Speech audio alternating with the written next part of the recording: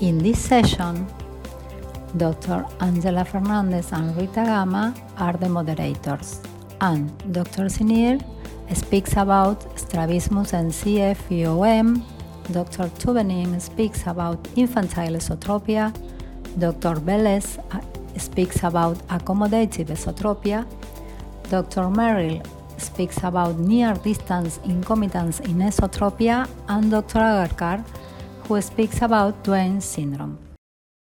We had a wonderful session about esotropia and strabismus syndromes, and the presenters were Kamur Siner from Turkey, Dominique Tuvenin from France, Frederico Velez from USA, Kimberly Merrill from USA, and Sumita Agarkar from India. And I thank you so much for these beautiful presentations. Let's start with some of the questions.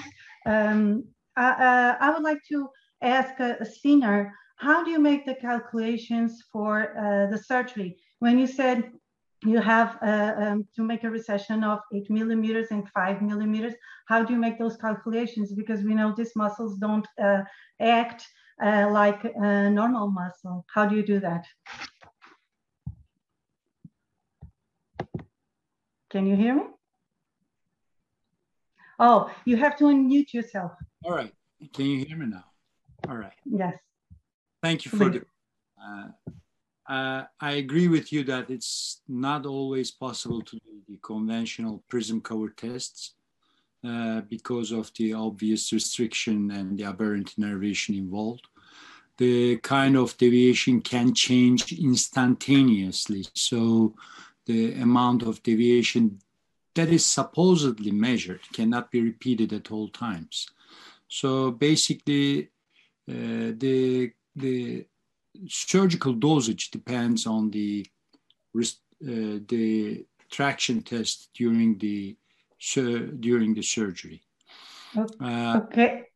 What I can tell you in order to simplify the surgical dosing is I would rather target for the vertical deviation at the first session, because as I'm pointing out with 3 different cases, the equilibrium between the restriction and the aberrant innervation can give you a surprising result in terms of horizontal deviation outcome. So the horizontal deviation can easily be measured and conventionally corrected at a later session. Okay. And do you recommend MRI like you did in the last case, you know, for most of the cases, or only if you find it too abnormal like that case? I usually don't order the MRI myself. These patients most of the time referred by others that with a full, thorough investigation with neurology department and everyone else. The other case, the last case I've shown you is definitely needed an MRI because I was unable to see the cornea. It was only the temporal part of the limbus I was able to see. So to be able to certain about the integrity of the eyeball itself, obviously the MRI was very informative. Okay, thank you. And now, Dominique, I would like to ask you, so what do you do in cases of infantile esotropia to prevent amblyopia? Do you do early surgery? Do you use botulinum toxin? What is your procedure? Well, I don't think the treatment of the angle will prevent amblyopia. If there is a risk of amblyopia, you have to do alternate patching. But usually if you just look for the children and just verify that he has an alternating fixation, be it is EXO or ESO, it's more frequently ESO, evidently. But then there is no amblyopia. I guess you know that I don't practice a lot of early surgery because I am not sure that it is there is not much advantages, and you have to do more surgeries, I think. So When I want to do something early, I do Botox. And then I look for the children. And if there is still an angle later, I will do easier surgery. And the child will grow up with a lower angle. I think it's a good way to you understood into my talk that I don't even think that it's possible to cure them. So I don't think early surgery is justified. Is that clear? And what do you tell the parents? I usually say when I make this kind of diagnosis that this will take multiple surgeries, it will be long, and we'll be seeing each other very often, because I don't believe one surgery would be enough, because after you make the horizontal alignment, then the DVD comes up and everything. How do you approach these parents? Usually I tell them that first the child will see normally at the end, except if there is a large nystagmus and if there is a monophthalm congenital problem. This is the most important. And then I tell them that at the end, it should be cosmetically satisfying. I don't know how much surgery we will need. Usually it's more than one, usually 1, 2, it depends, because one for the horizontal part, and then the DVD may decompensate on when the child is a bit older, and then you do surgery of the DVD. But usually it's just maybe 1.5 surgery, I think, to at least. I mean in childhood, because if there are not very it's difficult to know really during the whole life how much surgery you need to treat an infantile strabismus, because it's going to as there is no fusion, there is nothing to keep the orthophoria. So it will change with life, with presbyopia, with everything. So when we have a series, we don't count with the modification of the strabismus in adulthood. And I think it's, so there will be other surgeries probably during adulthood. Sumita, we have a question for you from the audience. What is the dilution of Botox that you use?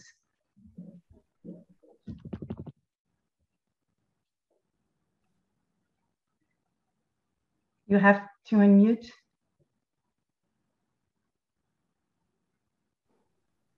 Yes. I have no personal experience with Duans, because in India, we never get children that early. But I was quoting Dr. Senner here, and I think he's a part of the panel. He is the best person to answer this question.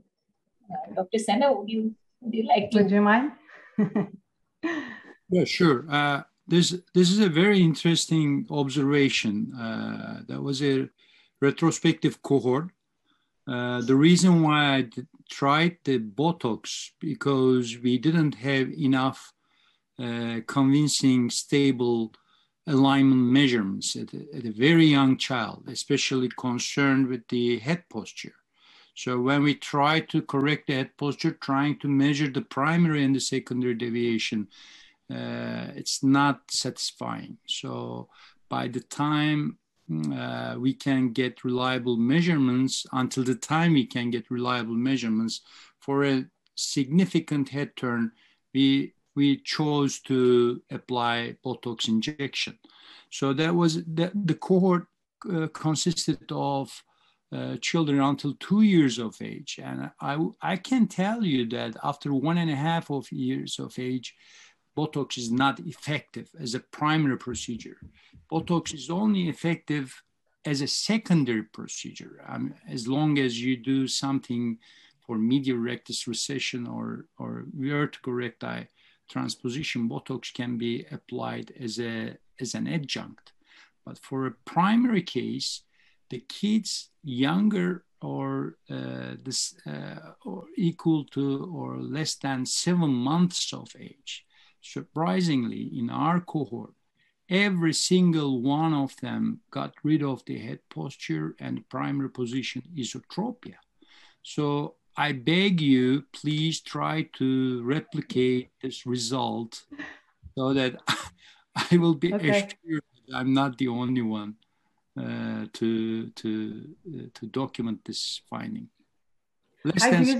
I've used it not in children as young as you were saying, and it always it's always reversible.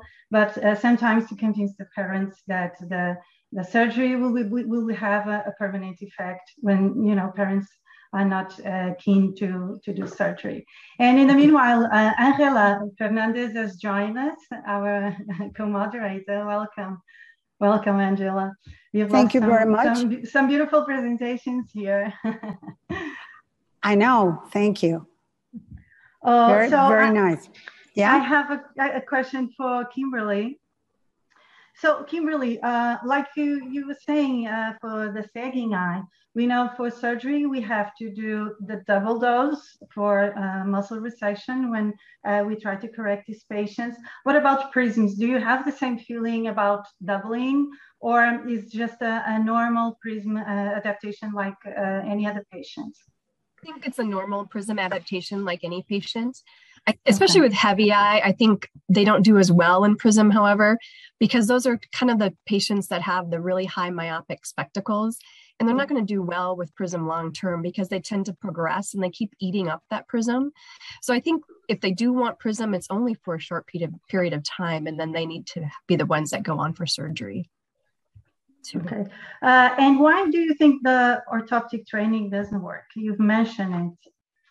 There's really not great studies looking at divergence training for those patients out there.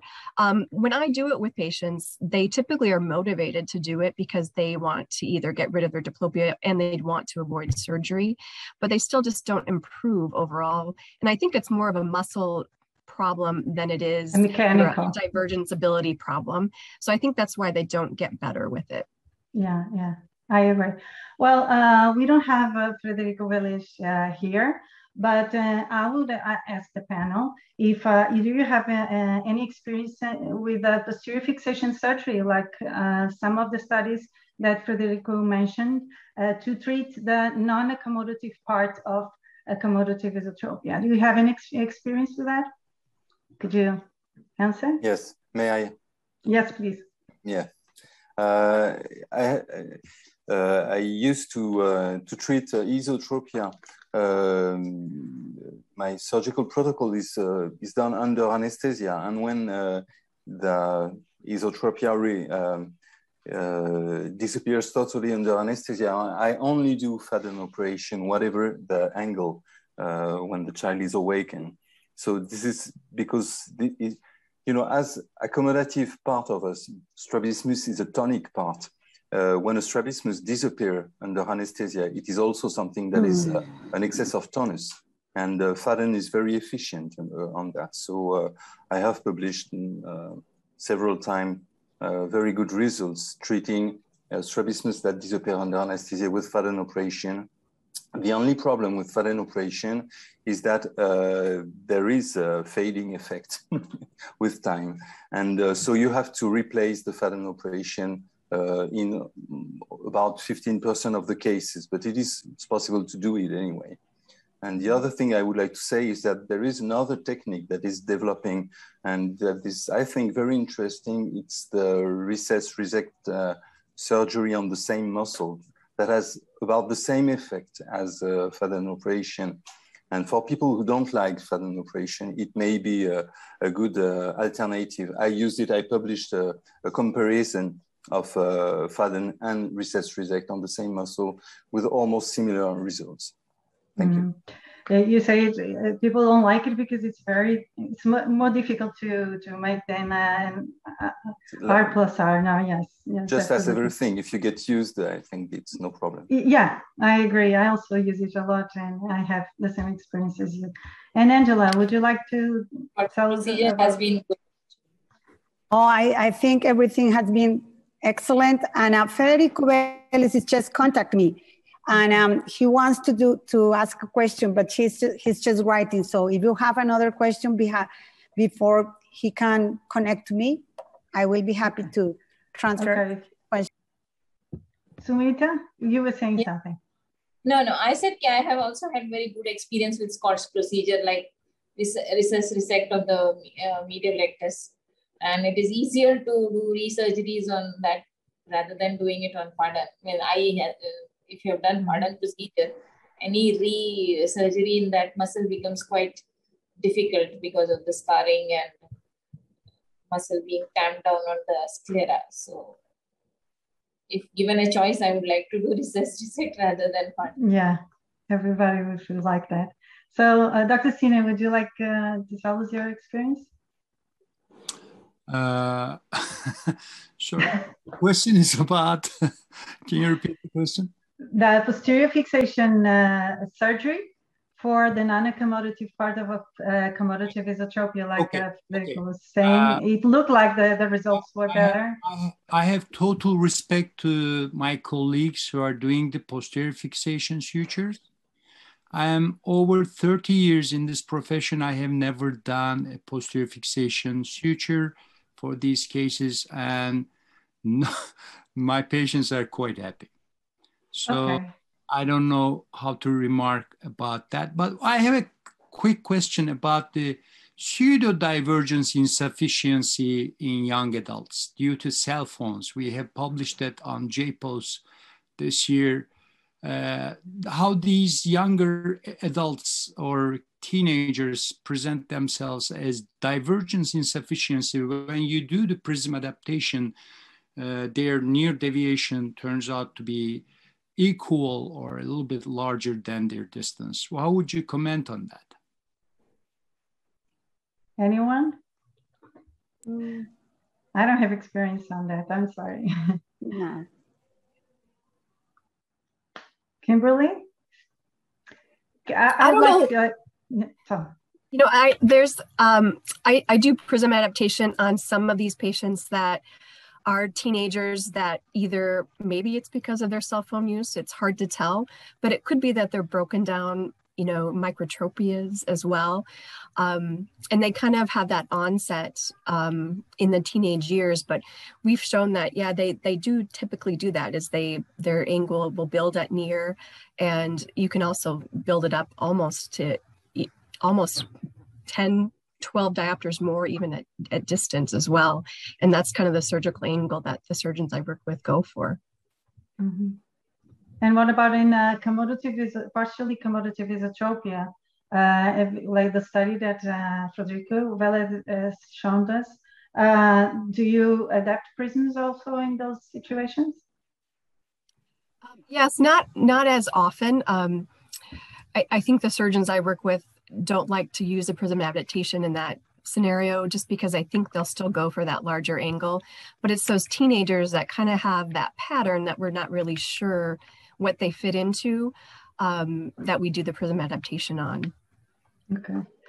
So Angela, do you have the question from Federico? Yes, he is saying that he combined the prism adaptation test with the maximum motor fusion test that will determine the prisms to adapt. He does 1 hour and operate for the adapter angle. Never aim for an overcorrection, and always consider that reducing the amount of glasses to maintain the alignment is a poor result. Almost always requires a second surgery or cause amblyopia, since those kids are at risk for amblyopia due to hyperopia. He prefers have a monofixation esotropia than a monofixational exotropia controlled with glasses reduction. And I agree with him. I prefer to have the esotropia than a control without glasses reduction, because with the time, as the patient gets older, that hyperopia is going to become a problem in the adult.